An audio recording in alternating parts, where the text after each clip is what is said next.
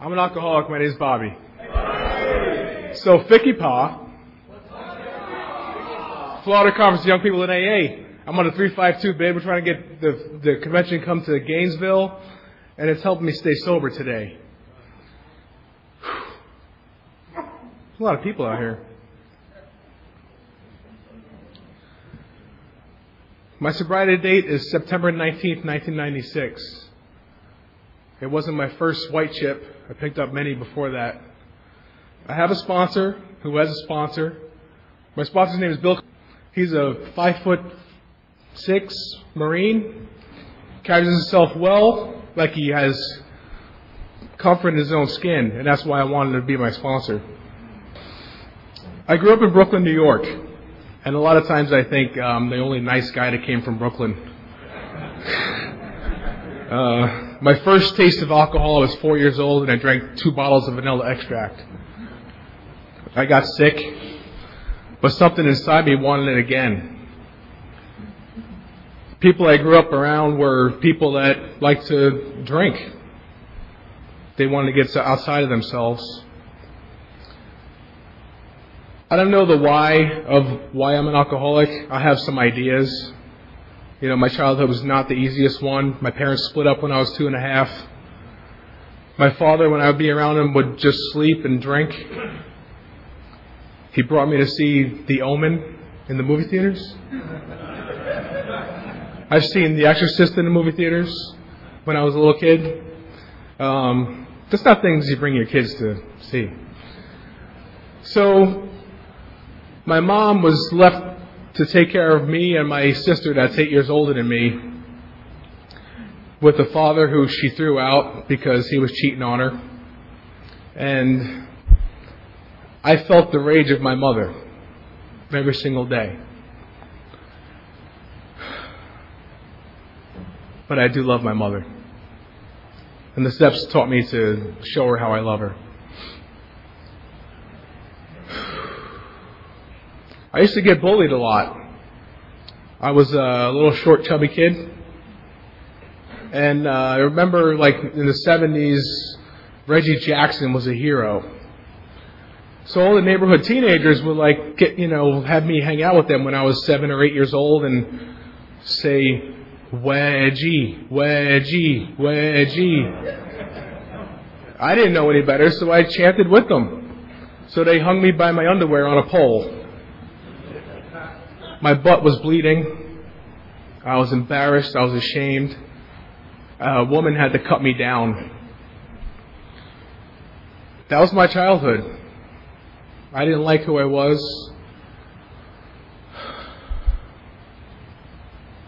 I was afraid of everybody. I didn't like what I saw in the mirror. So I did things to make myself stand out. I'd be stupid. I act crazy. Well, it wasn't acting. But I did things to make myself stand out. And I tried to be the class clown. But I was still getting bullied. Got beat up all the time in school. I remember at an early age I was on a seesaw. And the kid jumped off. My head went, busted my lip open, and that's how I was treated. And I thought that's how I was supposed to be treated by people.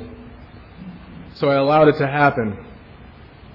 Until one day, when I decided, what's this stuff these guys are drinking? So at 15, I was still a scared kid, man. You know, I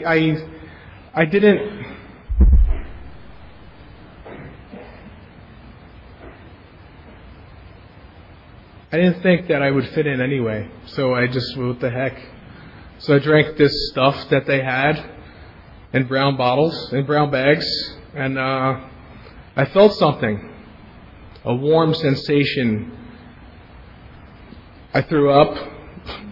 I drank more of it, and I felt really good. It made me not afraid of these people anymore. It made me feel like I fit in. I wasn't afraid to start fights myself. And at this time, I was going to a Catholic school. I was an altar boy. I trained boys to be altar boys. I had a good experience in the Catholic Church. And the only reason why I say that, because I'm not going to religion bash up here, but something was missing, even in religion. So I decided, okay, you know what? I always liked the priest up there, because when he talked, people listened. So I wanted to be a priest. I thought I was godly, and I thought nobody would pick on me if I became a priest. That wasn't true anyway, but I went to a junior seminary to become a priest. Because the one thing I knew in my life was that God loved me. Until I started drinking regularly. So I was in his junior seminary, and I would drink the wine from the sacristy and get drunk. And it's like, this isn't for me. And I would start fights. Who starts fights at a junior seminary? It's like, what the heck? So I got kicked out of there, and I went to a place called LaSalle Academy in the Lower East Side of Manhattan. And I'd take the train to school, and it was around the corner from a motorcycle club headquarters. And I remember getting mugged. I got jumped by a few guys, and the next thing I know, I'm cowered in the corner. I'm scared, I'm hurt, and I hear these motorcycles revving their engines. And there was I don't know how many bikers there, and they just beat the living heck out of these guys that jumped me. And I was like, oh, thank you. This ain't about you, kid. This is our neighborhood. I was like, so in New York in the 80s, the drug was what they called Crazy Eddie or PCP or angel dust. And I was drinking, and I called it partying. It definitely wasn't partying. Definitely was not partying. I was smoking dust every day and drinking regularly and getting into fights, failing out of school. I could never concentrate on homework. It's like I would try it and then just give it up. It's like, I'm not doing this. I can't do it. I can't do it. I can't do it. And that was my mantra in life. I can't do it. So I got kicked out of LaSalle Academy because I wasn't failing, and my mom was spending a lot of money for me to go there.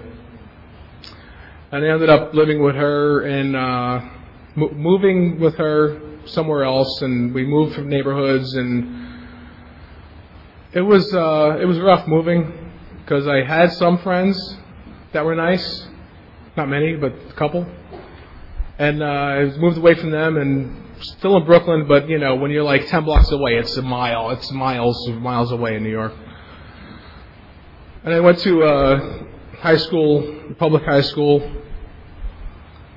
and I found more alcohol and other substances that allowed me to not feel. I do remember it was mischief night. It was after school. It was the day before Halloween, and I was waiting for the school bus. Not the school bus, the city bus. And I was smoking dust and drinking, and my friend said, hey, get an egg and throw it at that cop. So I got the egg, and I hurled it across the street. And that wasn't a good throw. I hit him right on the head. So 27 people get arrested with me. I get beat up by 8 cops. And I wake up in holding, handcuffed to the wall, and they unhandcuffed the guy next to me and said, we can't beat him up, but you sure as hell can. So I got beat up by a guy in jail, and what was really scary was in central booking in New York, it's weird, because they put you in cells with other juveniles, and then in the next cell there's adults. I was scared.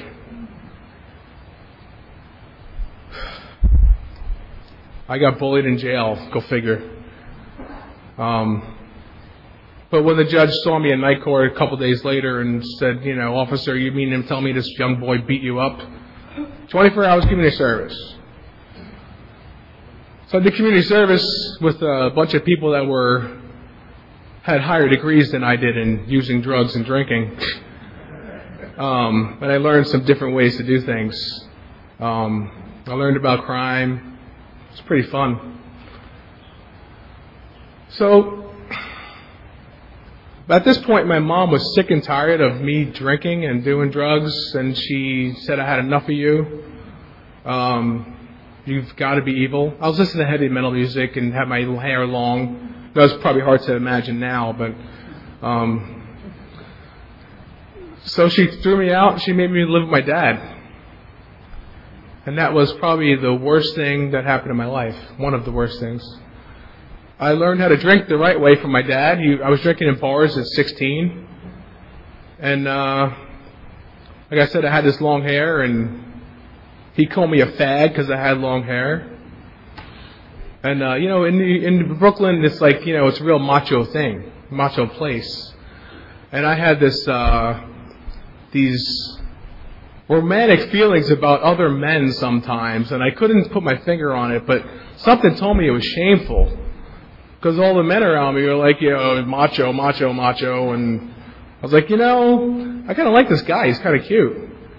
But I hated myself for it. And I drank more, and I did more drugs. And my father, like I said, my father taught me how to drink and like a man at a bar, on a bar stool.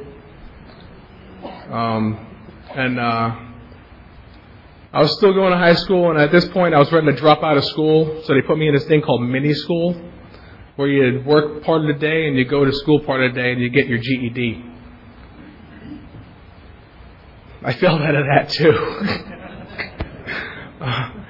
I met this girl who was really beautiful. She was Jamaican and other East Indian descent. She was gorgeous. Her name was Annette. And I never did anything with girls, and I think I get to second base with her or something. I don't even know where that is, but it's second base.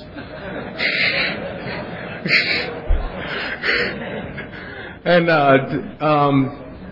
back in my high school days, skinheads were really big, and I got a beat down for being an N lover. So like Popeye used to say, if you can't beat them, join them. So I shaved my head and got jumped in with these guys.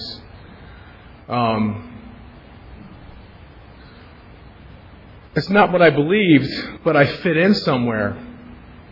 The violence against people for a color or a religion was not me, but that's what I did because I fit in with these brothers who had my back. So I drank more, and I did more drugs, and I still felt that empty knot inside. I thought I was a hurt kid. So what do hurt people? They hurt people. Well, I finally had enough of living with my dad and getting beat up on a regular basis, and I begged my mother to let me move in with her, and she told me, you got to stop drinking. Like, sure, I'll do anything. That did not last a day.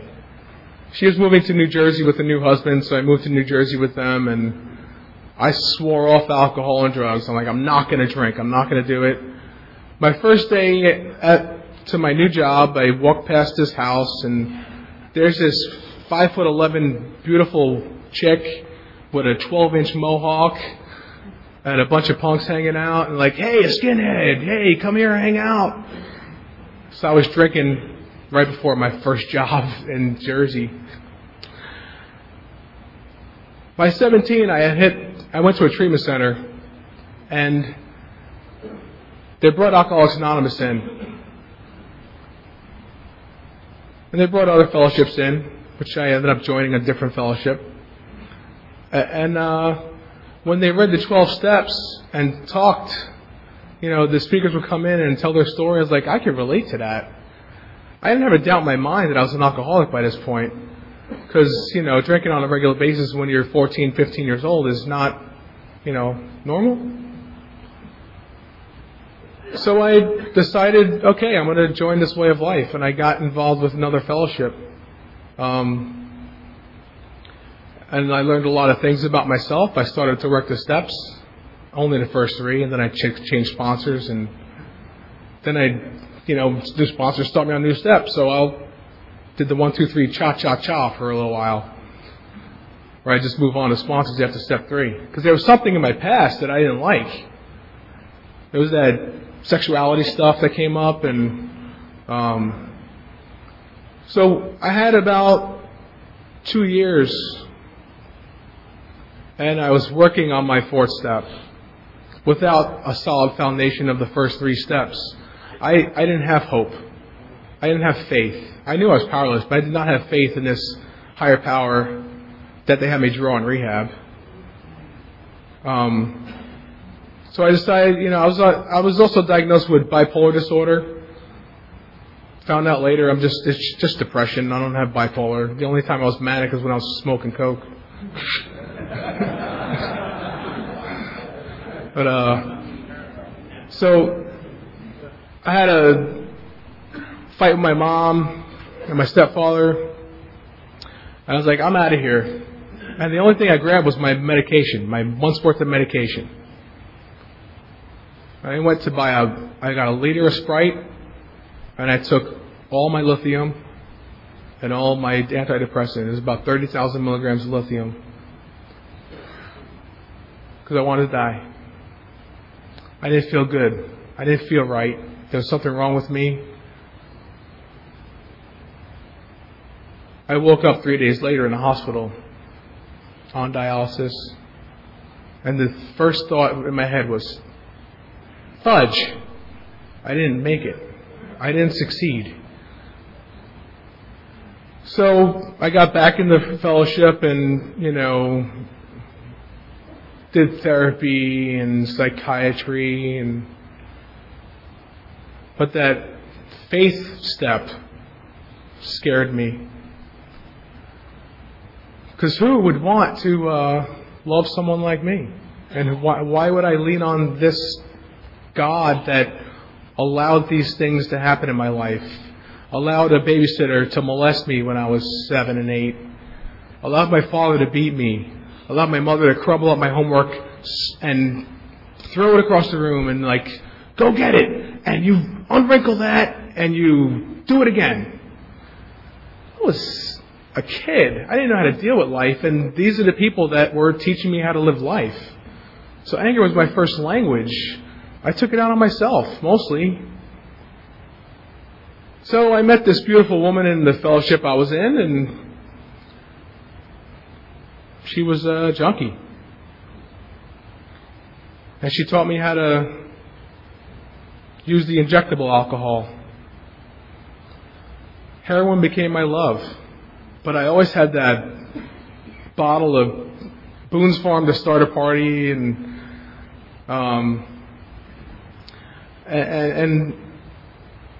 I learned that in my disease of addiction, which alcoholism is, that more is what I want.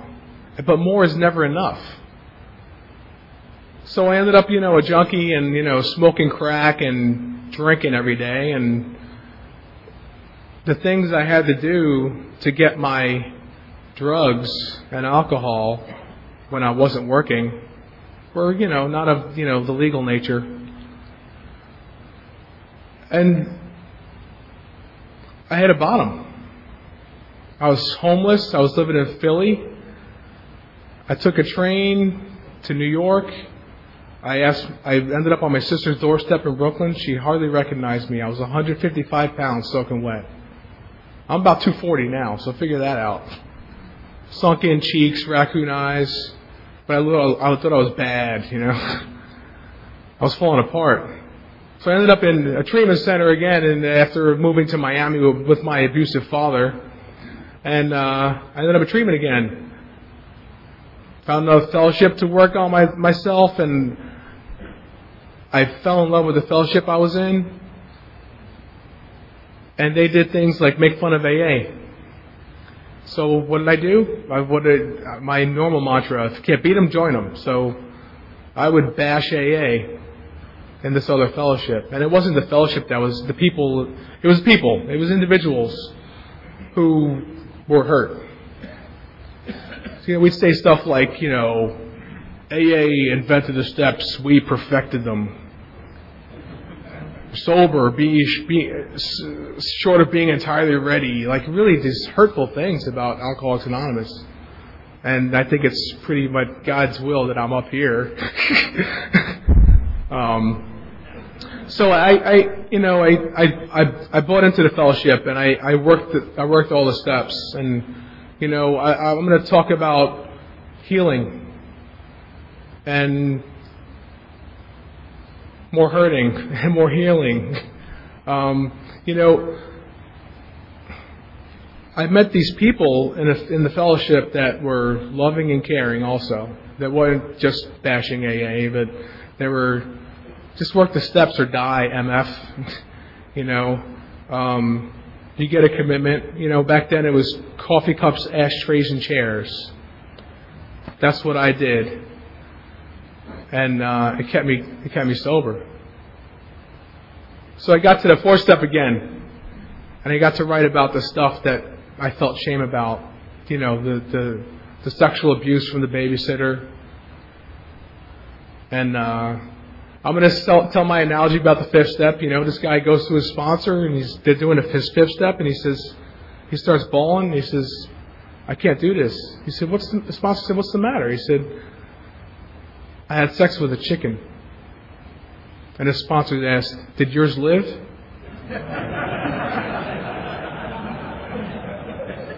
Because there's something about telling another man my deepest, darkest secrets, knowing that he probably did worse than me.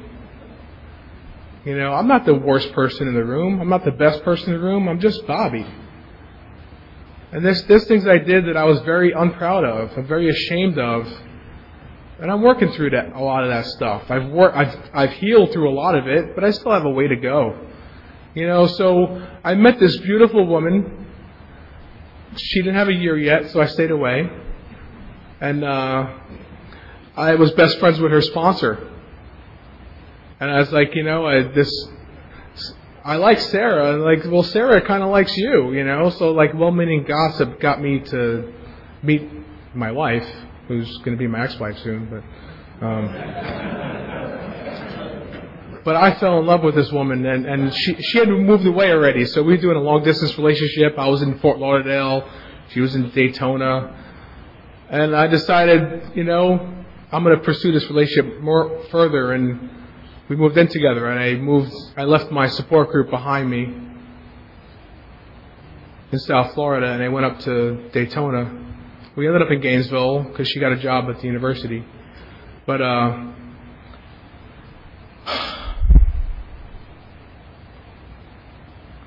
I started losing contact with people in the fellowship. I started to not call people as often. I tried to go to meetings, but I couldn't connect with people. So it wasn't that I made a conscious decision to not go to meetings anymore. It seemed like it was happening organically. I found a great church with people that had history like me. We started something called Alcoholics Victorious. It's 12 steps out of the Bible. If you don't believe that, that's cool, but I did. So it was cool. But then I moved to Gainesville, and after connecting with people in Daytona and had no connection in Gainesville. So what did I do? Well, I didn't drink, but I really became a jerk. The spiritual principles started going away. But I was still going to church. In fact, I ended up, this woman, Sarah, we got married, and we have a beautiful daughter, Sydney, who's now 6. And I remember our honeymoon. We went to Costa Rica, and I was like, "Good morning, wife." I said, "Good morning, husband." And I was so happy. But it's from something outside of me. So the spiritual principles were going away, coming back, and I, got involved with my father-in-law's church, and they said, "Hey, you want to be a deacon?" I'm like, "Sure, I'd be a deacon." Never thought, to ask an ex-skinhead to be a deacon at a Presbyterian church. But this guy, one of the elders, took me under his wing, and he taught me about theology and stuff, and we studied the Bible for a whole year. And these people that were at the church were very hurtful. They didn't like what my father-in-law was doing as a pastor, which he did nothing wrong, but they still didn't like it, so they ostracized him. And I'm from, I'm half Italian and half Irish, so, you mess with my family, you're messing with me. I was like, F this church, F this God, F these people. So the spiritual principles were all gone now.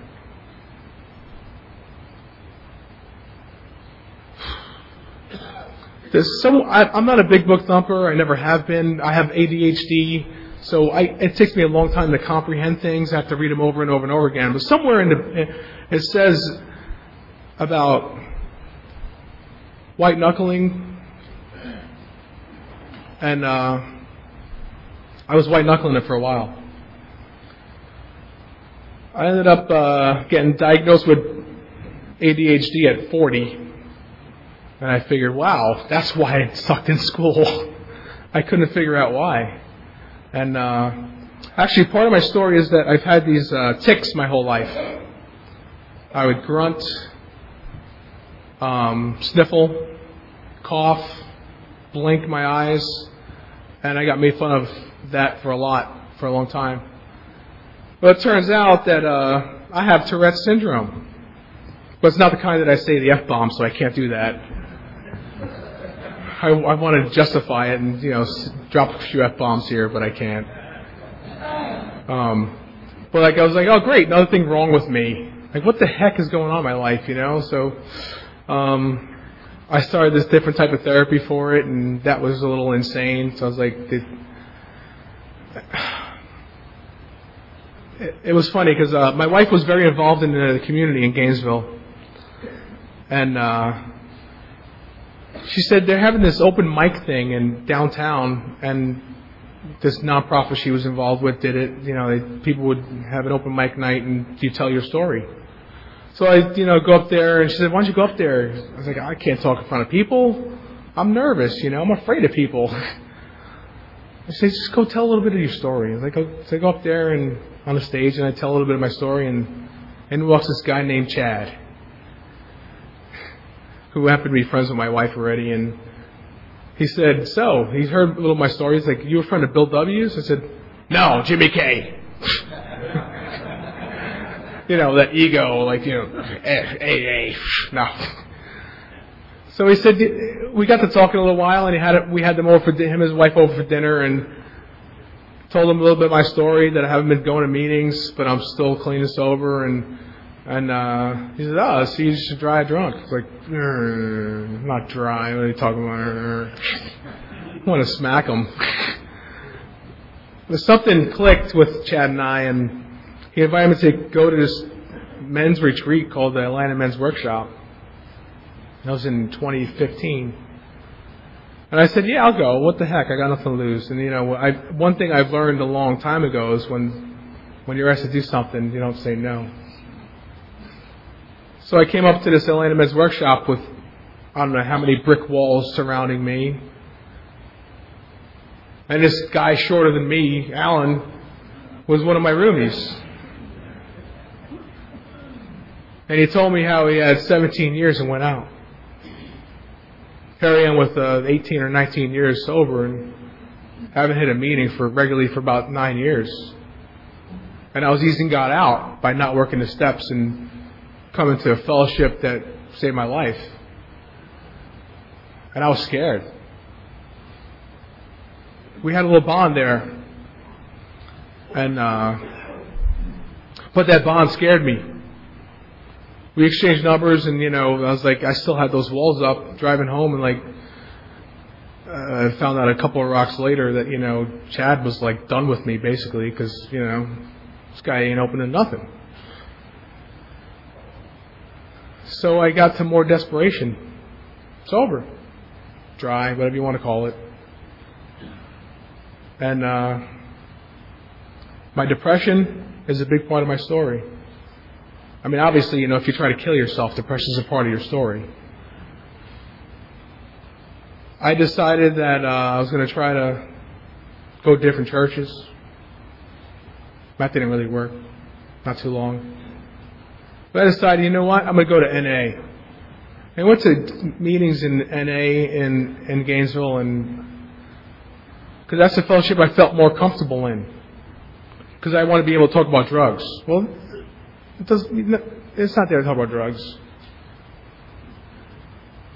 But I went to these meetings, and I felt alone because I was the person with the most clean time in the room, and it was filled with a bunch of newcomers. And I was like, where am I going to get the solution? So I came to another Land of Meds workshop with Chad, and I recommitted to a program that is saving my life today. And I only go to one fellowship because I'm a very, very faithful person. And I could say that even though I stopped drinking and using without Alcoholics Anonymous, Alcoholics Anonymous is keeping me sober. Alcoholics Anonymous teaches me how to live my life again. And, I cause a lot of wreckage in my present. The rage that I was taught as a child is my first language. It's all I know. So, who gets the brunt of my rage? The people closest to me.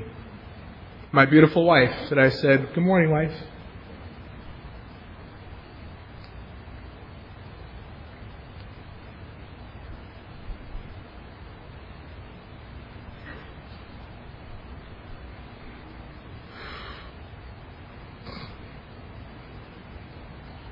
It's not a cry until snot's dripping down your nose. It's starting to happen. I'm not going to apologize for crying up here because this is the safest place I could be right now.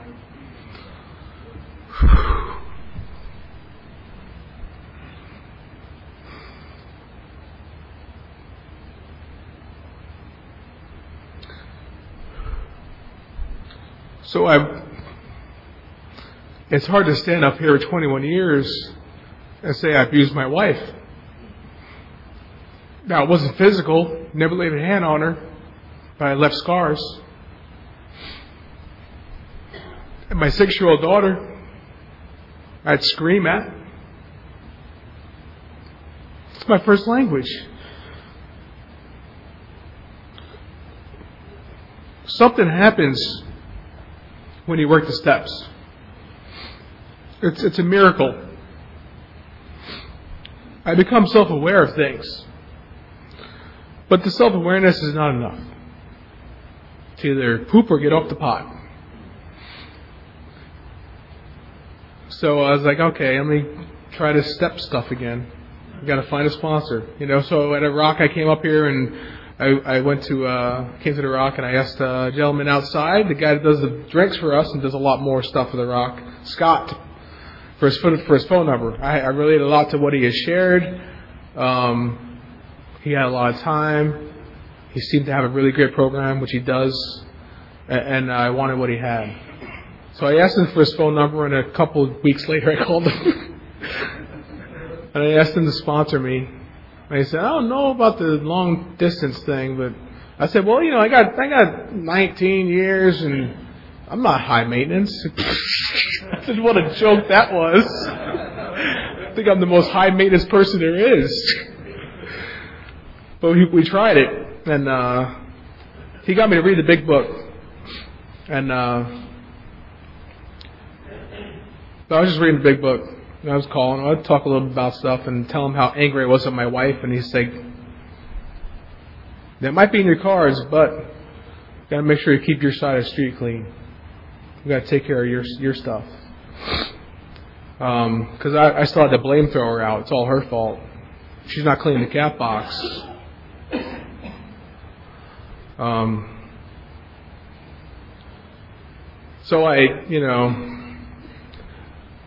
I'm this stark, raving lunatic, sober guy who's yelling at my wife because she didn't clean the cat box, and I'm yelling at my daughter because she pooped in her pants when she's potty training. Like, duh. And part of me didn't want to live anymore. And I was smoking a cigarette on my back patio, and I came up with a plan to kill myself.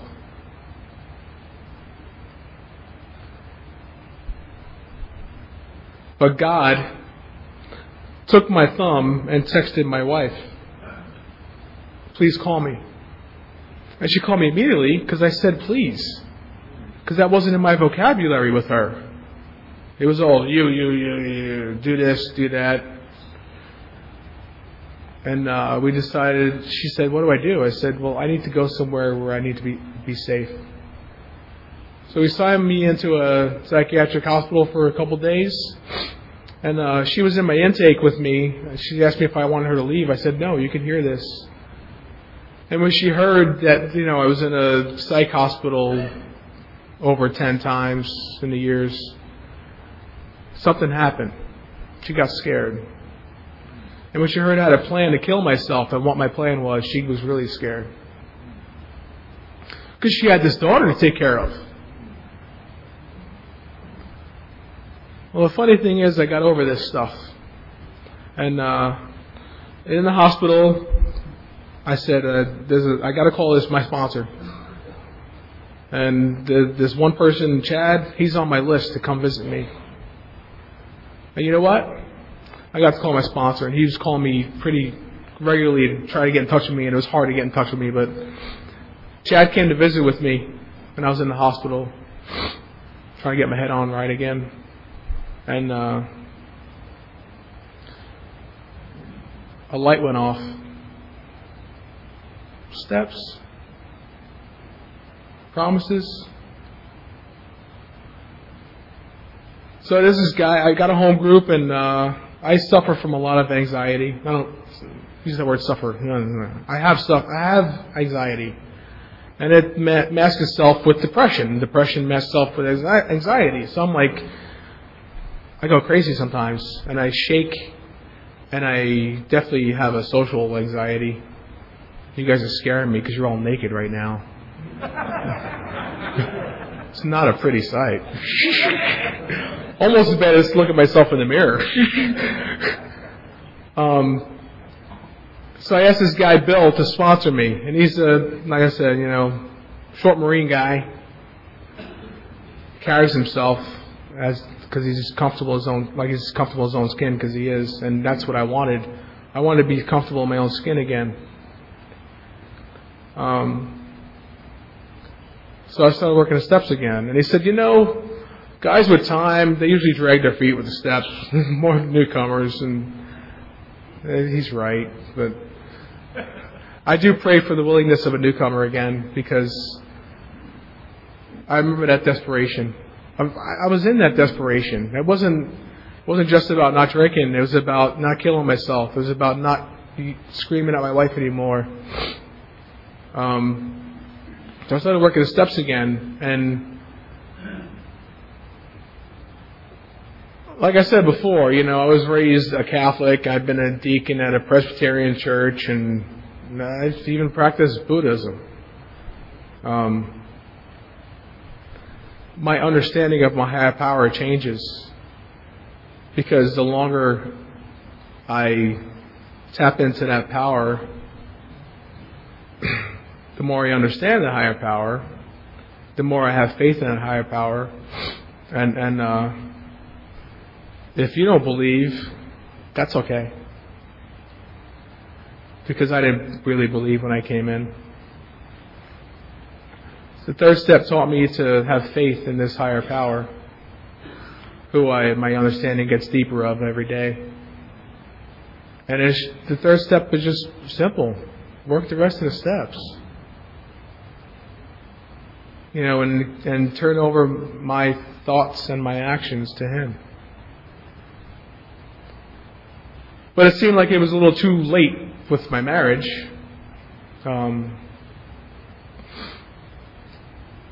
Last October, my wife asked for a divorce.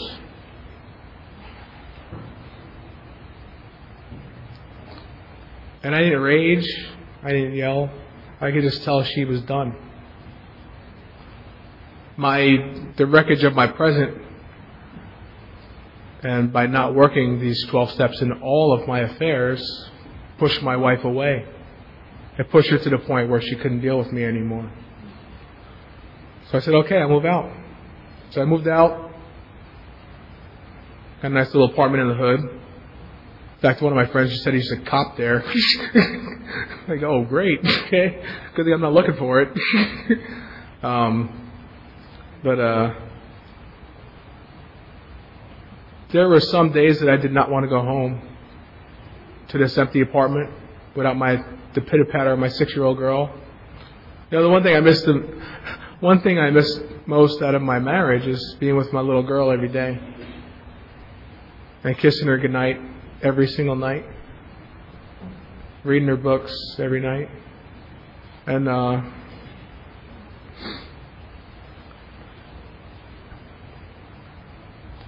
it gets better though.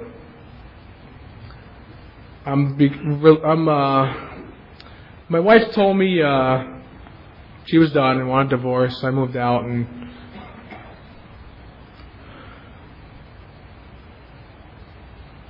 then I realized that I could eat ice cream in the living room, naked,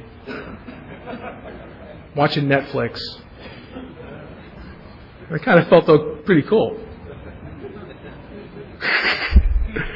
It's like, wow, I couldn't do this at home. And a few weeks ago, a few men in my inner circle came to my apartment. I have a singing bowl to meditate with, and we meditated together in my apartment. So I'm making this place that I didn't want to go to a place of healing. And I'm still talking to my ex-wife. Well, she's not my ex yet, but we're still married. But the last day I was with my daughter, she said, Papa, so-and-so stayed over for breakfast today. I'm like, who's so-and-so? Mama's friend. The only thing I asked my daughter was if he was nice, because I don't want to put my daughter between us. So I went to drop my daughter off and asked my wife, so who's so-and-so? And she turned white as a ghost and said, this is a guy I've been seeing. You know, I hold on. I let go of things with claw marks. You know, I don't do the open hand. I hold on to that stuff, and I leave claw marks. So I haven't moved on from my marriage yet. And, you know, with the integrity that they taught me in the fellowship and these steps teach me, until that paper is signed, I'm still married. And if anything, I'm faithful to myself. Now, boy, do I lust. Oh, I see these women come in. I see some newcomers. Oh, yeah, I can help you here, honey. And then I got to sit down with one of these newcomer women with a friend of mine. We were meeting for coffee before a meeting, and I was listening to her talk, and I stopped objectifying her as, you know, two beautiful breasts, but a person that is a human being struggling with this addiction that I have, this alcoholism, and she's way more grown up with other things than I am. I'm like, wow, that's pretty freaking cool. And when I saw that, I was like, wow, maybe I'll stop looking at porn too. Maybe not. I don't know. I don't know. I have no idea. I know that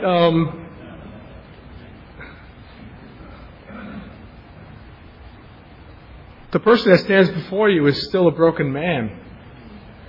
I got a lot of bruises and cuts and scrapes, but the healing process is not supposed to be a painless one. It's like if you're in a burn clinic, they have to scrape off the dead skin to get down to the root of the infection and clean it and debride it.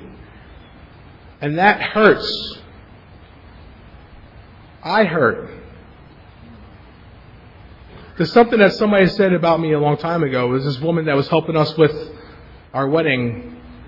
And she was a Christian woman who had visions. And she said to my mother-in-law, I had a vision of Bobby. He was in a boat. And there was a bunch of men around him in the water. It was really rough water, and they were drowning. And he pulled them out of the water. He just kept pulling men out of this water.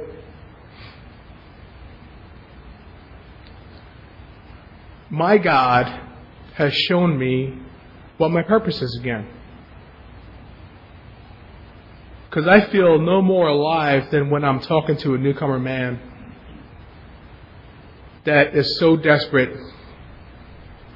They're either dope sick or going through DTs, or they're just freaking done. And they want something that I have. That blows my mind. And I get to share my experience, strength, and hope with them. And hopefully maybe they'll stay sober. But if anything, it keeps me sober.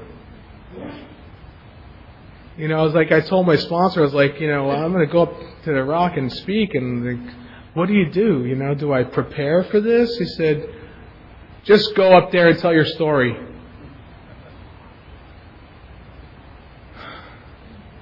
There's a lot of things I missed. But, I'm going to say this, and then I'll close. And it's a quote, so I got to look it up. It's actually not a quote, it's a paraphrase. And I'm sure you guys have heard it, but it means a lot to me. And it's written by a guy named John Newton. He's the one that wrote Amazing Grace. I'm not the man I ought to be. I am not the man I wish to be. And I am not the man I hope to be. But by the grace of God, I'm not the man I used to be. Thanks for letting me share.